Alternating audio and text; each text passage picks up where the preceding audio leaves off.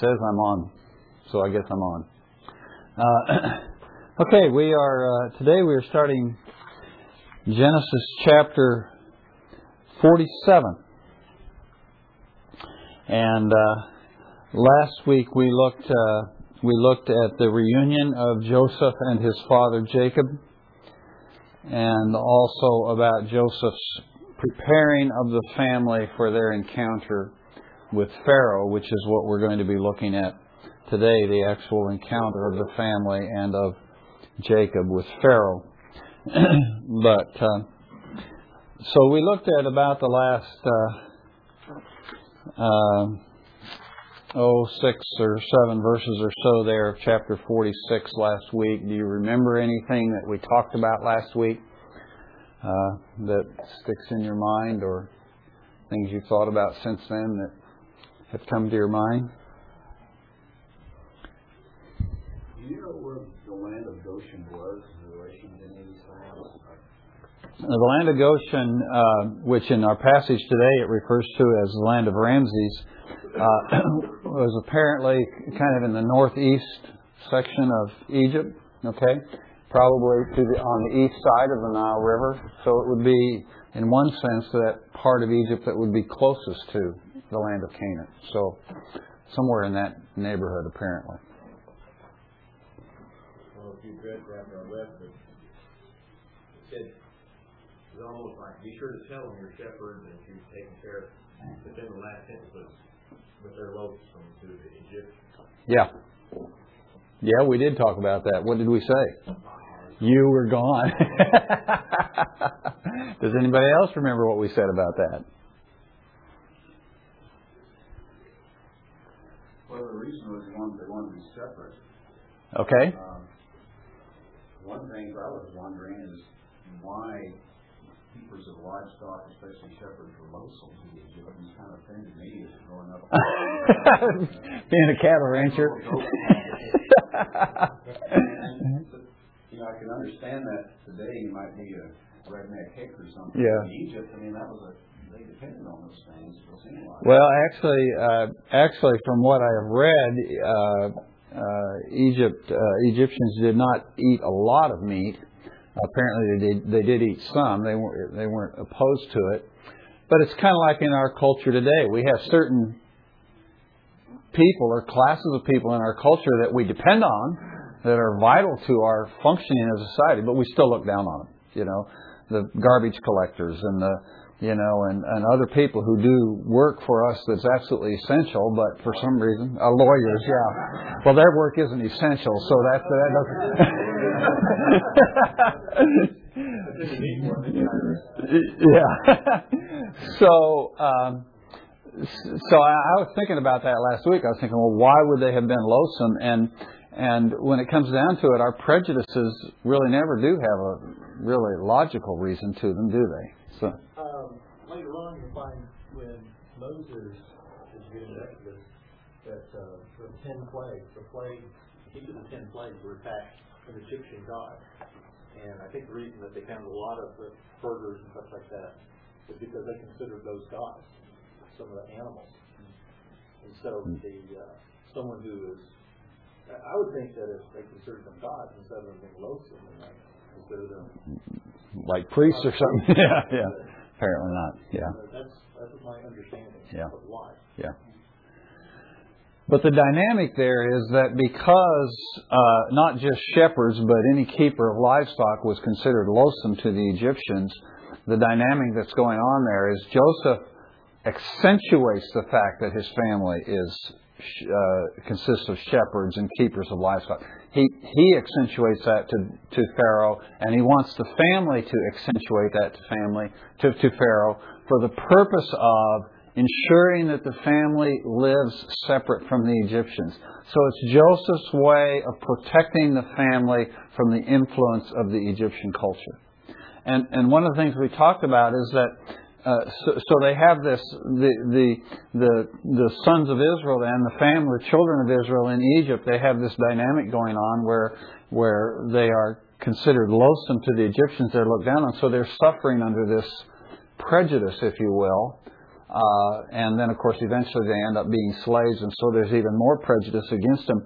But these things that we would normally think of as being evil things to experience in our lives, prejudice and other things like that, we think of typically as being evil, are the very things that God was using to keep the children of Israel holy and separate to Himself.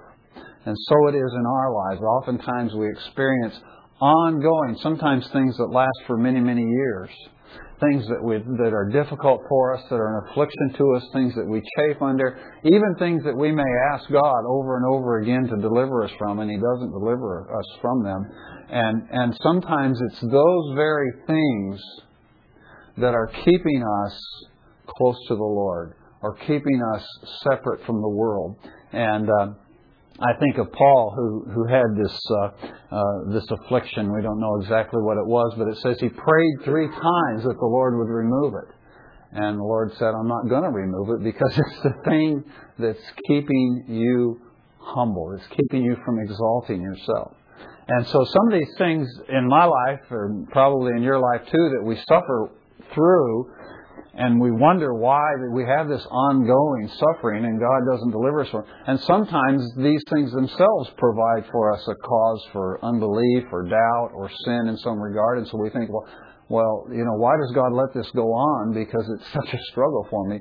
But we probably won't know until we get to heaven the greater sin that God has kept us from or protected us from, or the greater temptation God has protected us from by allowing us to experience these ongoing things in our lives that we all have. And so it's comforting and it's encouraging to me to see that perspective and see what's going on here with the children of Israel. What else from last week?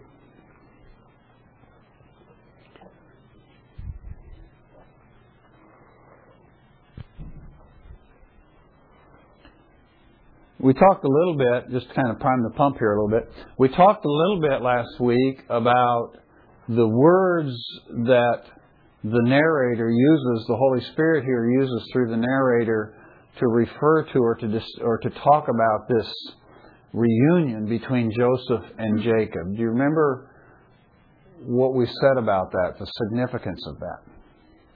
That when 2 Christians come together, they should experience God. He talks in words like an appearance of God. Okay. Well, 2 believers that believed in God, so we should have been right there with them all. Yeah, good.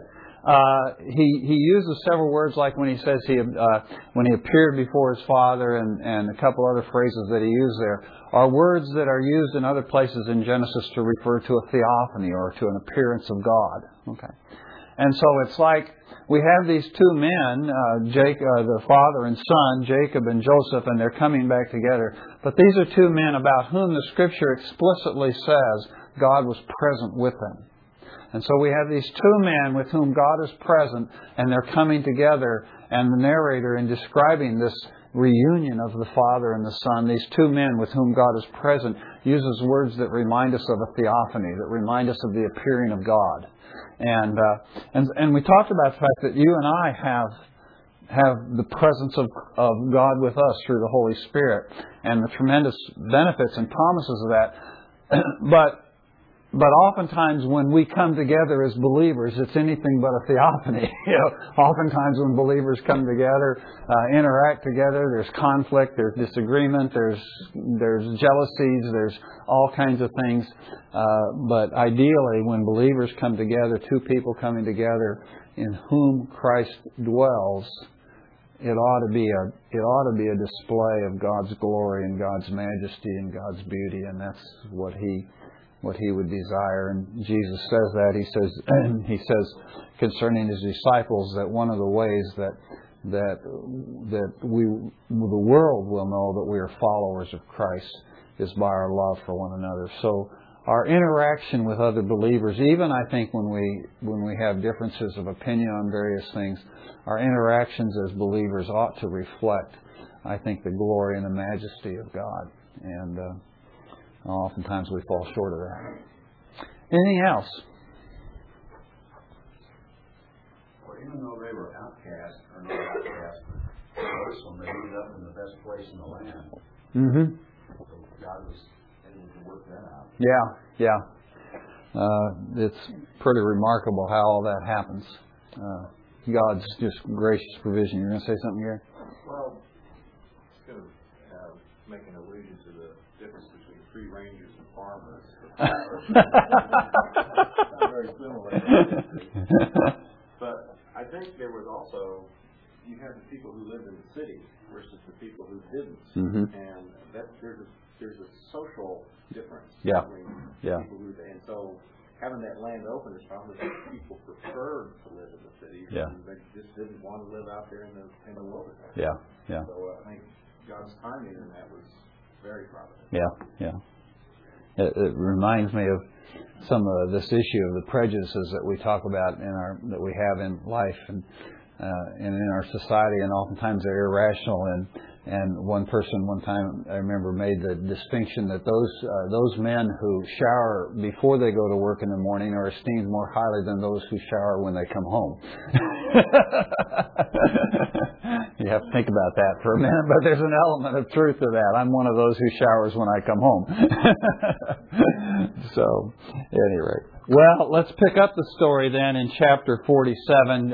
Joseph has prepared the family for meeting Pharaoh, and then in chapter 47 we have the actual encounter of Joseph and Pharaoh.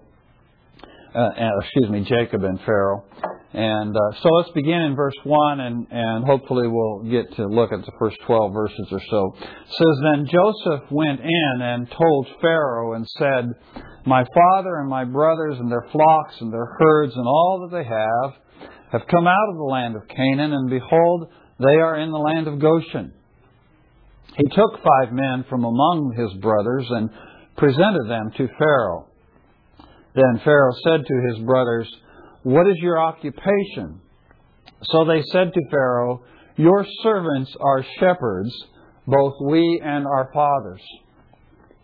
They said to Pharaoh, We have come to sojourn in the land, for there is no pasture for your servants' flocks, for the famine is severe in the land of Canaan.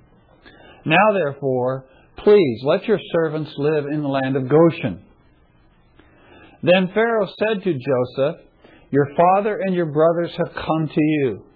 The land of Egypt is at your disposal. Settle your father and your brothers in the best of the land. Let them live in the land of Goshen. And if you know any capable men among them, put them in charge of my livestock.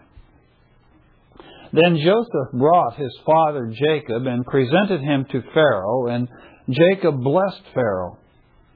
Pharaoh said to Jacob, How many years have you lived?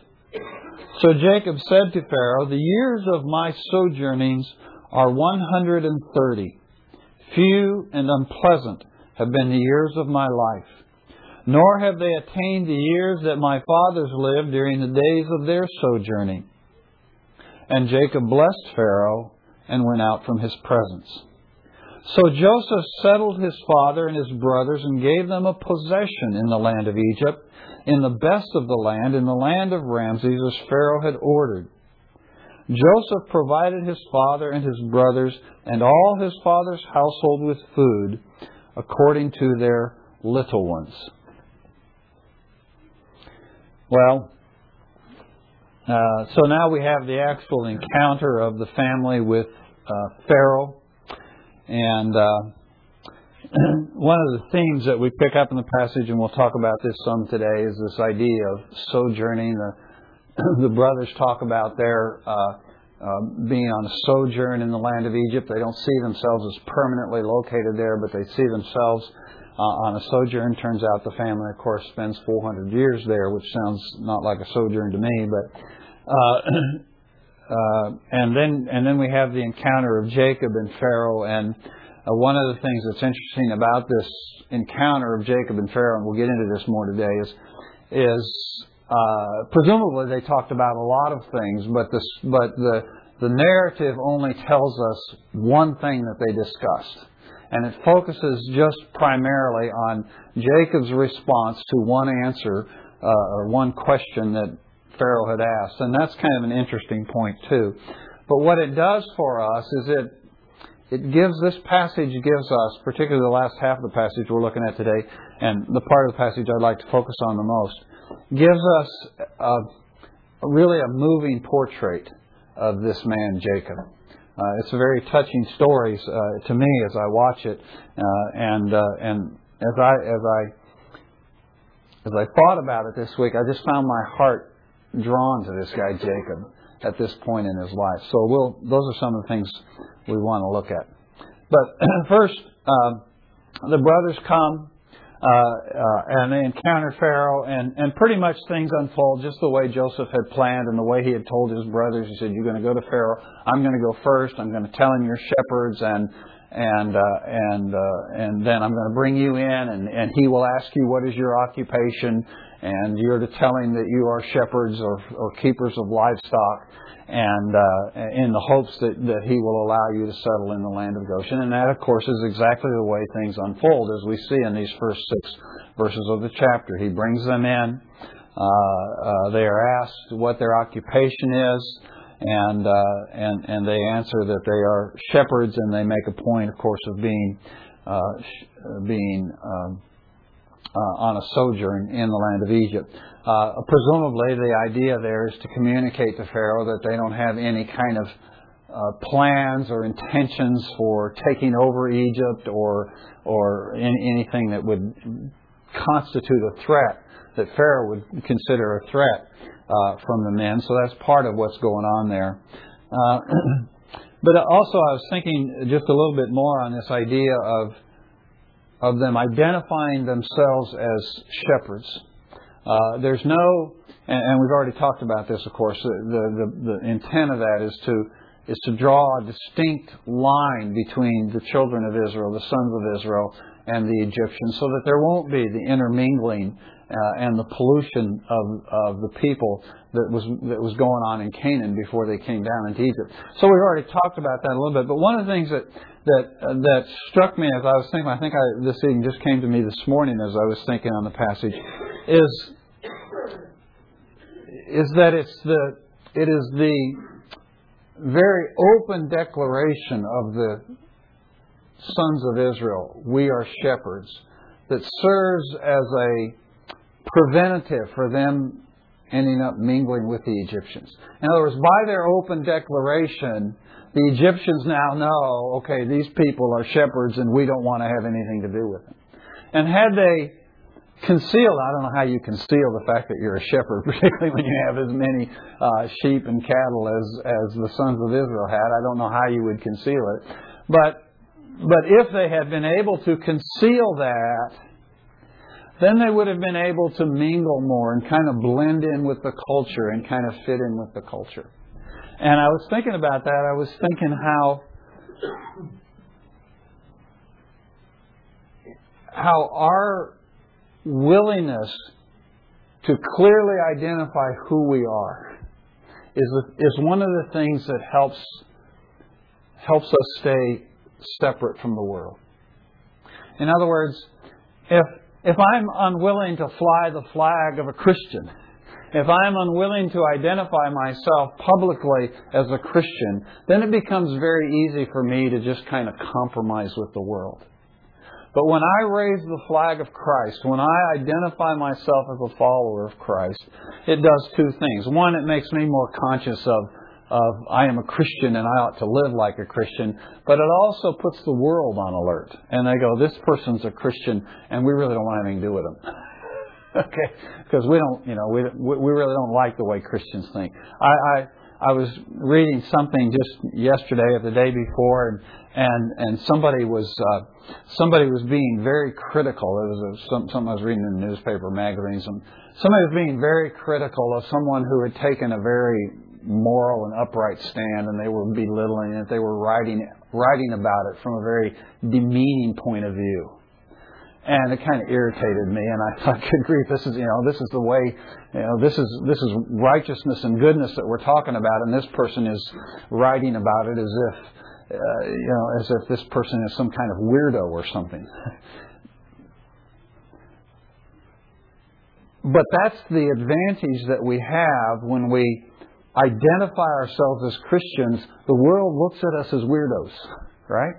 And when they do that, that helps us maintain that kind of separation from the world that is so important to remaining true and faithful to the Lord. So all I'm saying here simply is that by maintaining an open testimony as a Christian, by being very clear and open with people that I love the Lord and that I'm a Christian and that I adhere to the Scriptures and I follow the Scriptures, by making that very clear, just that declaration itself acts as a safeguard both in my own heart and on the part of the world's relationship with me that helps keep me separate from the world, helps me walk in a way that's more true and faithful to God. And so that's the whole point of the sons of Israel here saying we are shepherds, is it makes them conscious of what their job is and what their task is, but it also makes the world, the Egyptians, familiar. And the Egyptians are we're going to kind of keep our distance from these people because these people are weird. So there is some, as much as we chafe under it at times, there is some advantage to being thought of as weird when it comes to our faith and our following of Scripture, etc. So, yeah. One is, you think back to Lot. Mm-hmm. What Gary saying, the Israelites were not immune from succumbing to the yes. in the city yeah. and becoming part of culture. Yeah. Yeah, lots of good example. Yeah. Secondly, I don't know any of the players, but here in Norman, Friday there's an article on paper Friday about a councilman, and the headline's like, City Council has to defend his actions. Yeah, that's the story I was thinking about. Yeah, I couldn't remember what it was, but I read the first paragraph. The guy's a Christian. Yeah. He's being criticized for his actions. He was being a Christian, and he was being portrayed as being weird, and just by the way the article was written. Yeah, that. If you did read the inside part, the guy had a great quote. I don't know his fault. Yeah. He's a Christian too. And he had a great quote about, you're kind of kicking off the city council, so what you're saying is you want everybody to think exactly the same. Yeah. The only tolerance here is for if you're exactly like you do. Yeah. It was just in the back of my, I couldn't remember the article. That was the article I was reading, so it's a good example. Yeah, great. Thanks for sharing that. I also had him stress, we and our fathers and from our youth, this is what we always do. This is what we're doing now. Yeah, absolutely. And so it's very clear. This is a lifestyle that we live. And my fathers have lived this, Abraham and Isaac and Jacob, and now we live this way. Yeah, that's a good point. Okay. Well, now we come to this kind of intriguing story of the interaction of Jacob and Pharaoh. So Joseph brings his father to see Pharaoh and to present him to Pharaoh. And it is interesting that he separates these two presentations. There's the presentation of the family through the brothers. And then there's the presentation of Jacob. And these are apparently two different incidents. All right? And I think perhaps one of the reasons why Joseph does this in this way is because when the brothers come, what is their purpose in coming to Pharaoh? What do they want to achieve?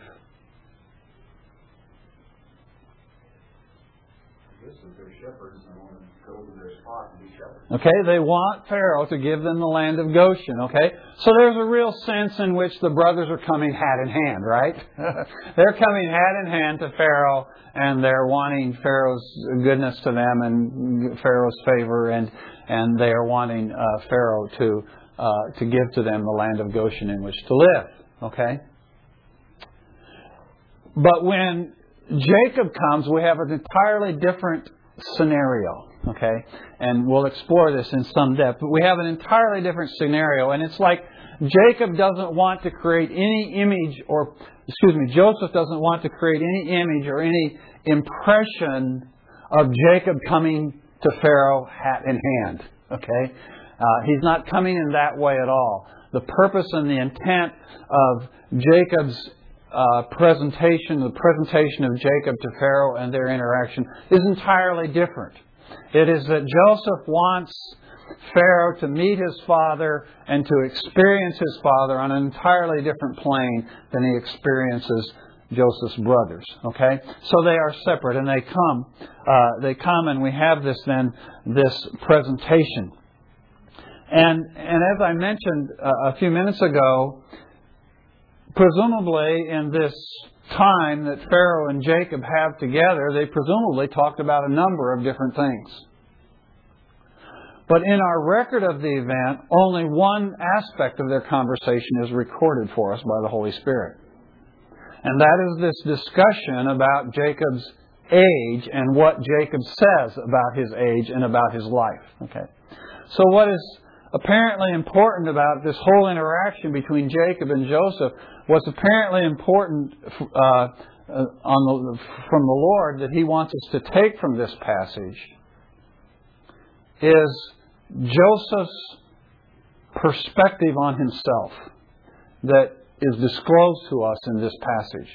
And this is, I think, is the only real kind of description of Jacob's self-awareness. I keep using Jacob and Joseph. I keep interchanging the names. You guys are going to have to translate. When I say Joseph, I mean Jacob. You think Jacob, okay? Don't think Joseph, okay? So, but this is the first, to my knowledge, is really the first place where we really have some picture of what Jacob's self-awareness is, how he thinks of himself and how he thinks of his life. And for some reason, the Holy Spirit thinks this is important for us to reflect on. Okay. So he comes into Pharaoh, and Pharaoh's first question to Jacob, or the question that's recorded for us, is what? How old are you? You know? Well, it's a little strange. In our culture, we don't do this, It's not the first thing we ask somebody when you meet them. Go, oh, how old are you? We don't do that in our culture, all right? But this is what Pharaoh does. Okay. Now, part of the reason is probably because at this point, Jacob is obviously very old. Okay. Now, we don't know how old Joseph is. Some Bible students speculate that Pharaoh is at this point fairly young, but we don't really know that for certain. But he's apparently impressed by Jacob's age, and he wants to know what it is. All right. Now, one of the reasons for that is because in the ancient Near Eastern cultures and in the patriarchal cultures, age is looked at a lot different than it is today. Okay, today we look at old age as kind of a misfortune that happens to people. They get old. Okay, we were joking about it here earlier in the class, and we tend in our culture to think about old age and growing older. We tend to think about that as an unpleasant and difficult time of life. I had a customer who used to tell me repeatedly, growing old is not for weak people. And there's a sense, of course, in which that is true. But that also is why older people are to be respected and honored. Because it isn't for weak people. It isn't for weaklings. It isn't for people without stamina and courage and strength. Okay?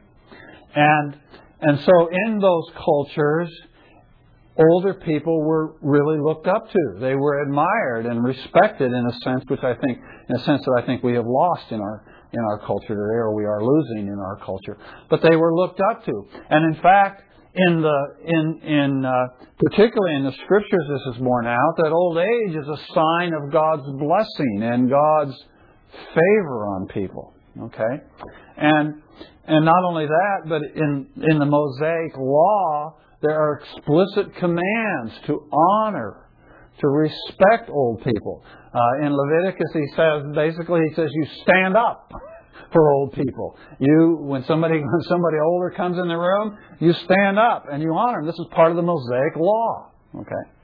So the idea is that when someone has achieved old age, it's a sign that it is at least one indicator, if not perhaps an exclusive indicator or even a necessary indicator, but it is one indicator of God's favor and God's blessing on a person's life, that He has granted them these many years.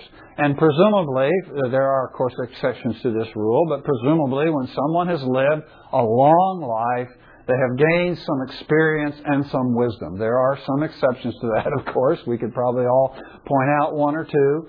But in general, when we think of somebody who's older, we think of somebody who has got a lot of experience under their belt, and through that experience has gained wisdom. And it's wisdom and experience that we as younger people, when we are younger, can learn from. Okay? So that's kind of part of the dynamic that's going on here when Pharaoh asked Jacob what his age is. Okay, which appears to be kind of the first question out of the box is how old are you? But actually, I got ahead of myself a little bit. As Jacob comes into the presence of Pharaoh, what does he do? He blesses Pharaoh. Okay. And then we see in the next verse, or a couple verses later, when he leaves, what does he do? He blesses him again. Okay. So here's an interesting thing. Because we look at these two men, and they're really a study in contrast here. If we could have been there in the royal court and watched this interaction, this is really a study of contrasts. Because on the one part over here we have Pharaoh. This is one of the most powerful men, if not the most powerful man in all the world. Okay. He is sitting on the throne of Egypt. He is sitting on one of the thrones of this world. He is robed and clothed and adorned with all the beauty and the majesty of his office. He is surrounded by his advisors and his courtiers and his military men and his military might and his power and his pomp and his glory. Okay. You can just envision what this looks like when you come in to the throne room of Pharaoh. You know, it must have been overwhelming. Just a picture of majesty and power and pomp and glory and all that sort of thing. In our world today, we're really big about that, right?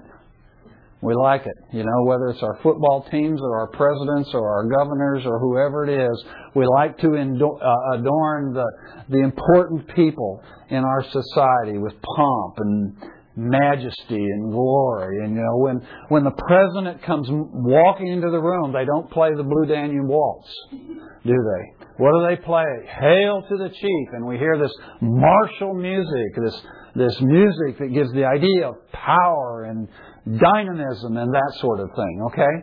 That's the kind of aura that we have around the men and women of power and influence in our society and in our world today, as it was, of course, in the days of Pharaoh. And so we have, on the one hand, we have Pharaoh, who is this majestic figure sitting upon his throne, a man who is wealthy beyond imagination and of course is completely secure, even in these very difficult circumstances of this great famine that has plagued his land. He is secure. On the other hand, over here we have Jacob. And Jacob is a refugee. He has come from a land of famine because he could not support his family, and he's come to Egypt to find some way to keep his family alive. And he's a shepherd. He's loathsome to the Egyptians, but even apart from that, this is a guy that lives by getting his hands and his feet muddy. Right? There's no pomp with Jacob. There's no majesty with Jacob.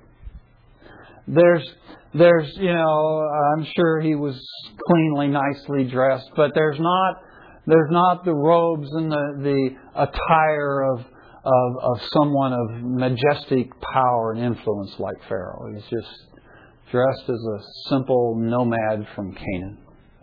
Now, of course, we know that Jacob was wealthy in his own right, and compared to the other people of Canaan, he was a very wealthy man, but compared to Pharaoh, he probably couldn't light a candle. Okay. But we have this very simple shepherd man, this rancher from Canaan who is a refugee, and he comes in to the presence of Pharaoh as a needy man, apparently a needy man. But what's the first thing he does? He blesses him. And suddenly we see this stark contrast turned on its head. Because what does the book of Hebrews tell us about the one who blesses another?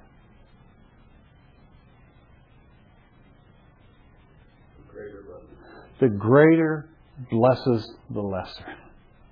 The book of Hebrews says, surely, certainly, the lesser is blessed by the greater.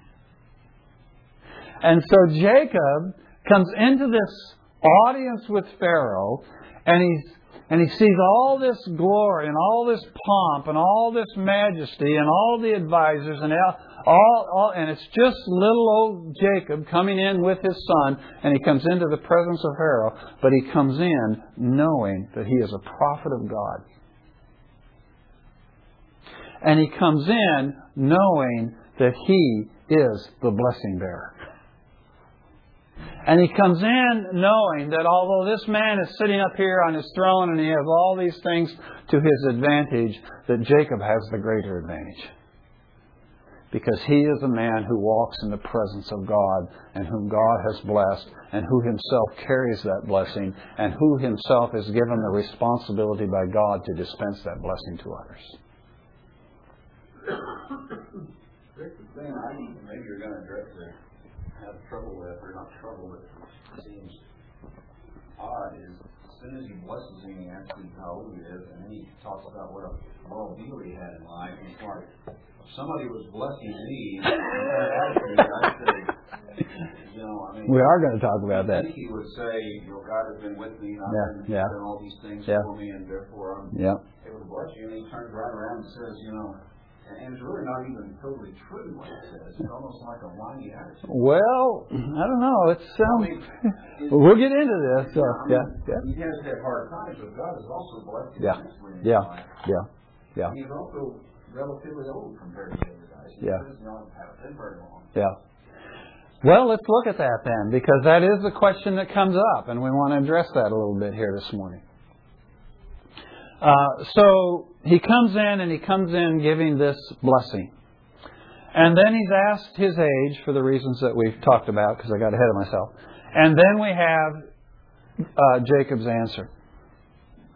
And he says, the years of my sojourn have been 130. Few and unpleasant have been the days of my life.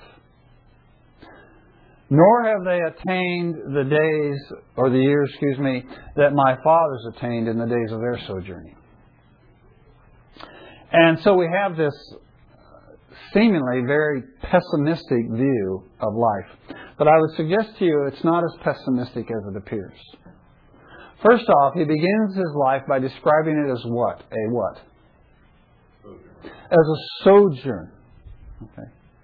Now, from the outset, that seems like maybe a little bit of a pessimistic way to look at your life, but in reality, that is a disposition of faith, is it not?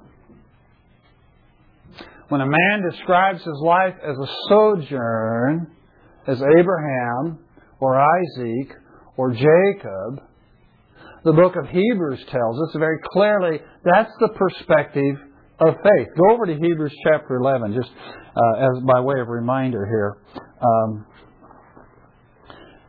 In that great chapter on faith, there are some encouraging things that are said both about Abraham and then about all the patriarchs.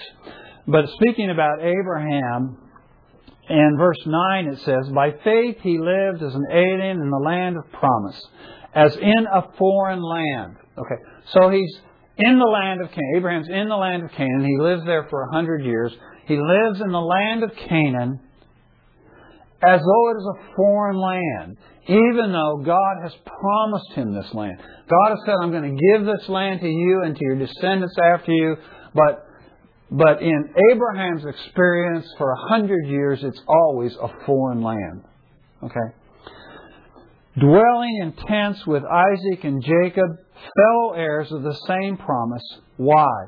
For he was looking for the city which has foundations, whose architect and builder is God.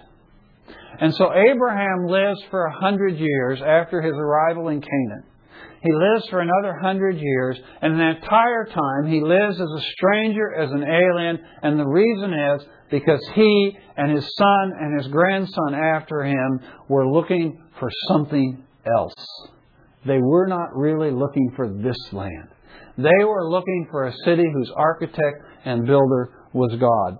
And then we go down in verse 13. He says, all these died in faith without receiving the promises, but having seen them and having welcomed them from a distance and having confessed that they were strangers and exiles on earth.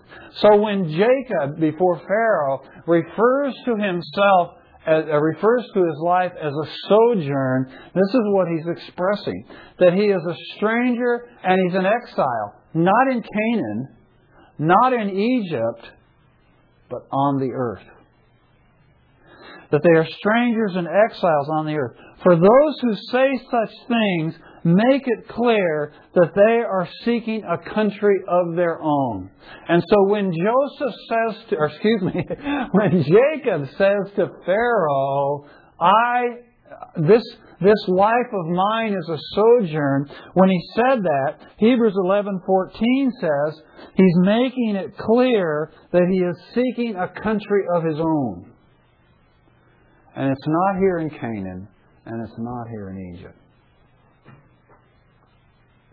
So, from the very outset of Jacob's reply to Pharaoh, from their very outset, is the expression of a man of faith.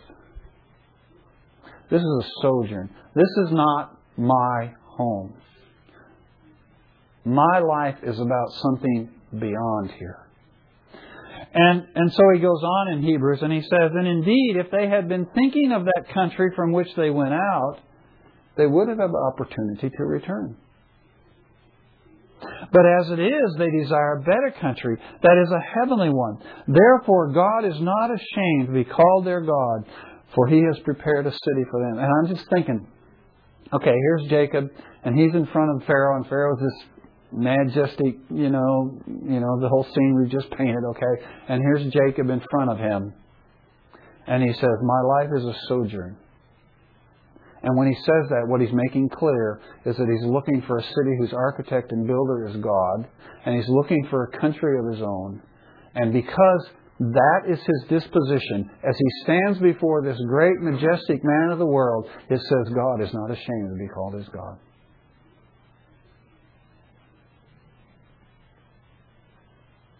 But there's something else in that passage in Hebrew that strikes me, as it says, if they had been thinking of the country that they had come from, what?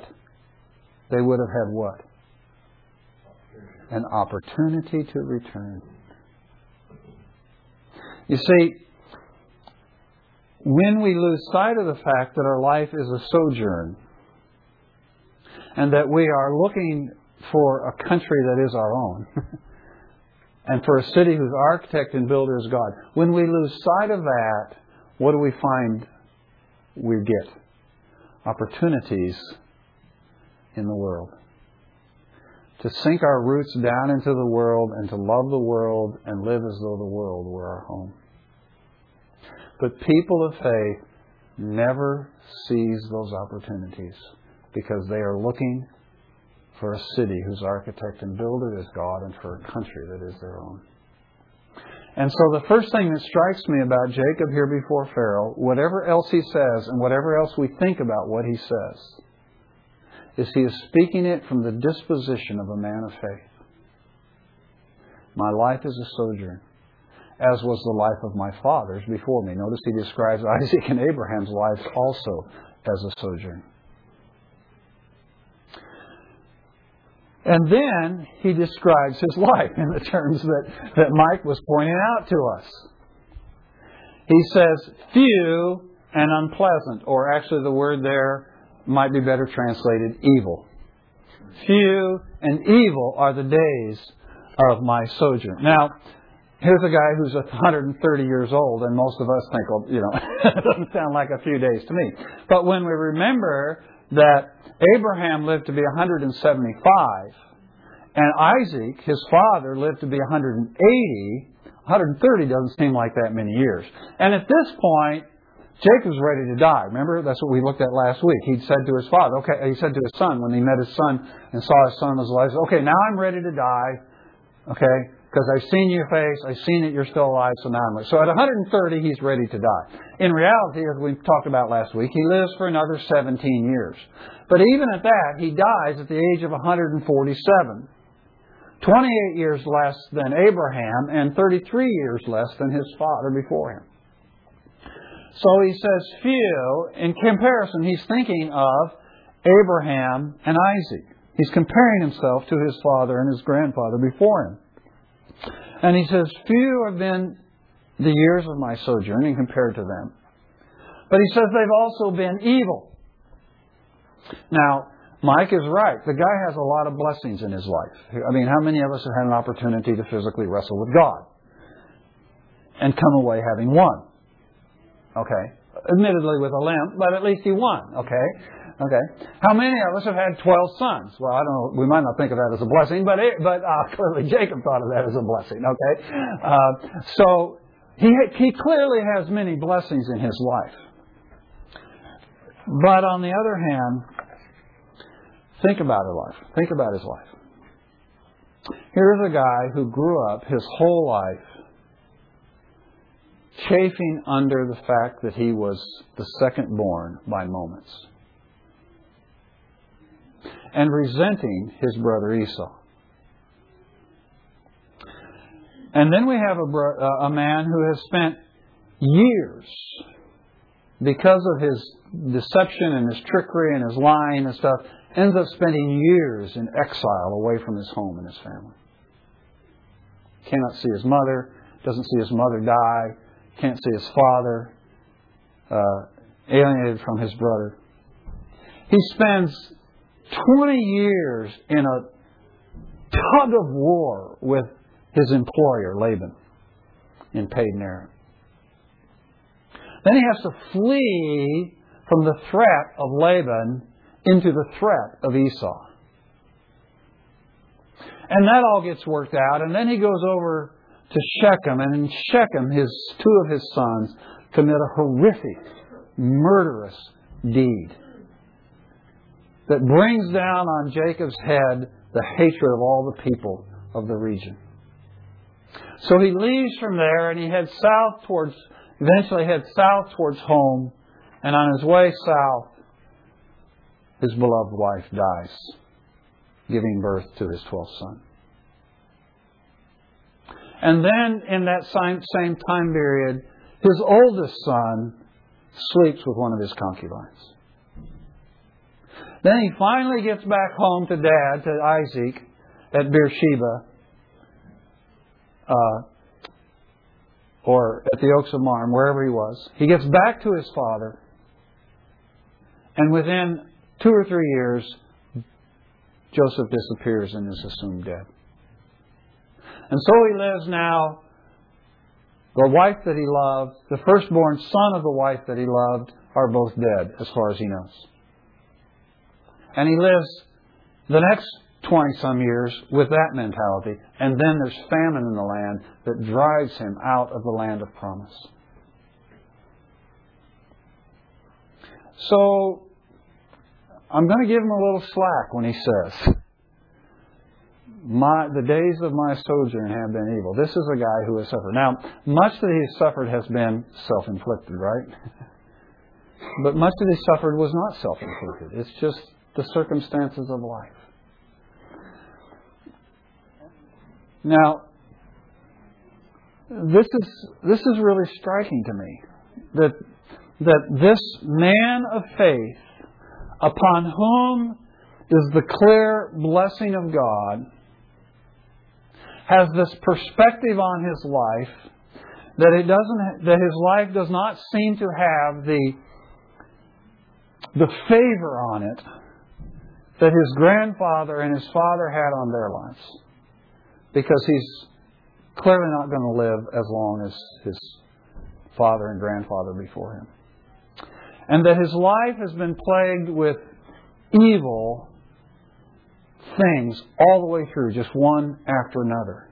Any one of these crises that we've talked about in the life of Jacob might have derailed any one of us. But he has not one or two of these, but repeated one after another. And this perspective on the life of Jacob is particularly stark when we compare it against the perspective of Abraham's life. Flip back to chapter 25 when Abraham dies and look at what it says about Abraham. In chapter 25 and verse 8 it says, Abraham breathed his last and died in a ripe old age, an old man and satisfied with life. And he was gathered to his people. So I read this description of Abraham, where it says he died in old age, a ripe old age, and satisfied with life. And I lay that description of Abraham against this self-description of Jacob's life. Few and unpleasant have been, or few and evil have been the days of my life. And I'm going, what a contrast. And it's very easy at this point to say, well, Jacob, you brought it on yourself. And much of it he did. But after Jacob gives this assessment of his life, what is the next thing he does in that verse? He blesses Pharaoh. And we start getting this disconnect that Mike's talking about. And I'm going, what are you trying to tell us here, God? Now it is true that Jacob's perspective here is a bit pessimistic. Okay, I'll allow that. I think it's a bit pessimistic. Because Jacob is a guy who has had God with him all along. And with all that he suffered, now he has the joy and the pleasure of seeing Joseph in this exalted position and taking care of the family. And he has 12 sons. Think about what Abraham went through just to have one son. And here's Jacob, and he's got 12 sons. So he has much blessing in his life. But he has also had much trouble, much more trouble than Abraham had, and much more trouble than Jacob or than Isaac had. Okay, so he's had much trouble in his life. Much of it self-inflicted, and some of it not self-inflicted. But the striking thing is, when we compare this portrayal of Abraham and this portrayal of Jacob, and we see this stark contrast between them, it's important to remember what they have in common. And what is it they have in common?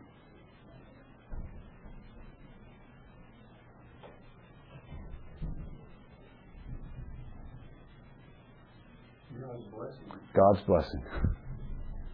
They have the same blessing. The blessing that was given to Abraham is passed on to Isaac, is passed on to Jacob. And in fact, it was Jacob's craving for that blessing that led to some of his trouble. Right? It's because he was unwilling to wait in patience upon God to provide him with that blessing. And so he reached out and tried to grab it by the arm of the flesh. I don't think he succeeded. But he tried to grab it by the arm of the flesh. And that is what brought on him much of the trouble that he experiences in life. But ultimately, he does get the blessing of God. Ultimately, he does receive God's blessing. He receives the same blessing that Abraham had. And because he has this same blessing that Abraham had, this simple shepherd man with muddy feet is able to walk into the palace and into the throne room of Pharaoh and be in the superior position, and twice, within a few minutes, give a blessing to Pharaoh. And what strikes me about this is that any one of us, in our worst condition, are more blessed and more privileged than the greatest, most powerful people richest, wealthiest, most influential people in all the world. You and I, sitting here in this little Sunday school classroom, dressed in our casual clothes, doing our menial, casual, little insignificant jobs that you and I do, are more blessed and more privileged and more honored than the greatest people in the world who do not know Christ. Rick, I agree with all that. I'm just thinking, the person, a Christian person who, when you talk to them, they're always got the hang-dog, poor me, hard life, and you don't go away feeling blessed. You go away depressed. Whereas most Christians, I know people have had lives like this or worse. And their testimony is, yes, it's been hard, but God has always been faithful, and God has blessed me. And, and you expect Him to say this, especially if He's about to bless somebody or He's just blessed somebody. And we don't have the whole conversation. It's just ironic. It strikes me. He gives this negative perspective rather than saying, expecting to say to Him, but God has really been faithful, and the blessings have outweighed all these, but He doesn't. And maybe He did when He blessed the guy, but we don't know. Yeah, Gary? It strikes me that he blessed him, that he said this, and then he blessed him again. It's almost like he's saying, this was my lot in life. But God, it's not the same for everybody. I wish you better. I wish you all the blessings. Okay, I think that's kind of point. In other words, I think, Mike, it seems to me that he is saying what you wish he'd said. That by blessing Pharaoh, he's saying, with all of this about my life that's true, I have something I can give to you. I can give to you the blessing of God. But it's not a blessing of this world. Because Abraham's blessing and Isaac's blessing and Jacob's blessing, as we saw, was not in this life, because if it was in this life, they would have had an opportunity to return, but they didn't return to it. And so I think what Jacob is saying is you can have Abraham's life, or you can have my life, and both of us are blessed of God, because our true blessing is not here in this life; it is over there. And so, in one sense, I think he is saying what you're saying, but he's not in decreeing the blessing of God, in being the blessing bearer here. He's not saying, I'm blessing you because I'm wealthy or I'm rich or God has prospered me or God has taken care of me. Actually, if I were honest with you, I'd have to tell you I've had a lot of trouble in life. But I have something to give to you that you do not have. Yeah, Robert? I have a question. What exactly does when we say He blessed Pharaoh? I don't know what exactly does it mean. But we think God blessing when people sneeze today. So it has a lot to do. Is it just a prayer blessing upon Pharaoh, or does it have actually weight and power? Well, I think we don't, as you say, we don't know because it doesn't tell us. And the idea of blessing somebody can carry two significantly different meanings. Okay, and we don't know which it is in this case. Later in Genesis, we will see Jacob blessing his sons, and it's essentially a prophecy. He's prophesying about each one of his sons. So in that case, he's telling them, this is what's going to happen in your life. In other cases, a blessing is simply a desire or a wish or a prayer, as you expressed it, for happiness. The word blessing means to be happy. Okay, so we don't know in this case with Pharaoh what it is. We do know that Pharaoh comes out of this whole situation with the famine much better off than he went into it. And that may be a product of the blessing of Jacob on his life. But so we don't know specifically what he said. But what is significant to me is we've talked all the way through this passage, through Genesis, we have talked, since we picked up the story of Abraham, we have talked about the significance of being the blessing bearer, the one who carries the blessing. And the idea is that we carry the blessing for what purpose? In order that all the nations of the earth might be blessed. And so you and I, whatever the circumstances of our life, whether the circumstances of our life are like Abraham or the circumstances of our life are like Jacob, we carry a blessing. And that blessing we are responsible to give and to distribute freely to others. And that's what we see him doing. Okay, well, we're way over time, so we'll have to cut it off here. But you guys are asking good questions. Yeah. Humility, I would say, Jacob's Yes. thinking that humility. Yeah. We should, and we witness. It's not because anything I've done is God's blessing. Yeah. And I think Jacob's story here is a refutation of the whole wealth and prosperity gospel. I think it's just carrying on from the point that you made there. But Rick, one thing overlooked there was Pharaoh said, "Get any capable men among you." Yes. In charge. I think this goes to show you, I guess you couldn't find good help in those days. Maybe that was the blessing. You find some good help.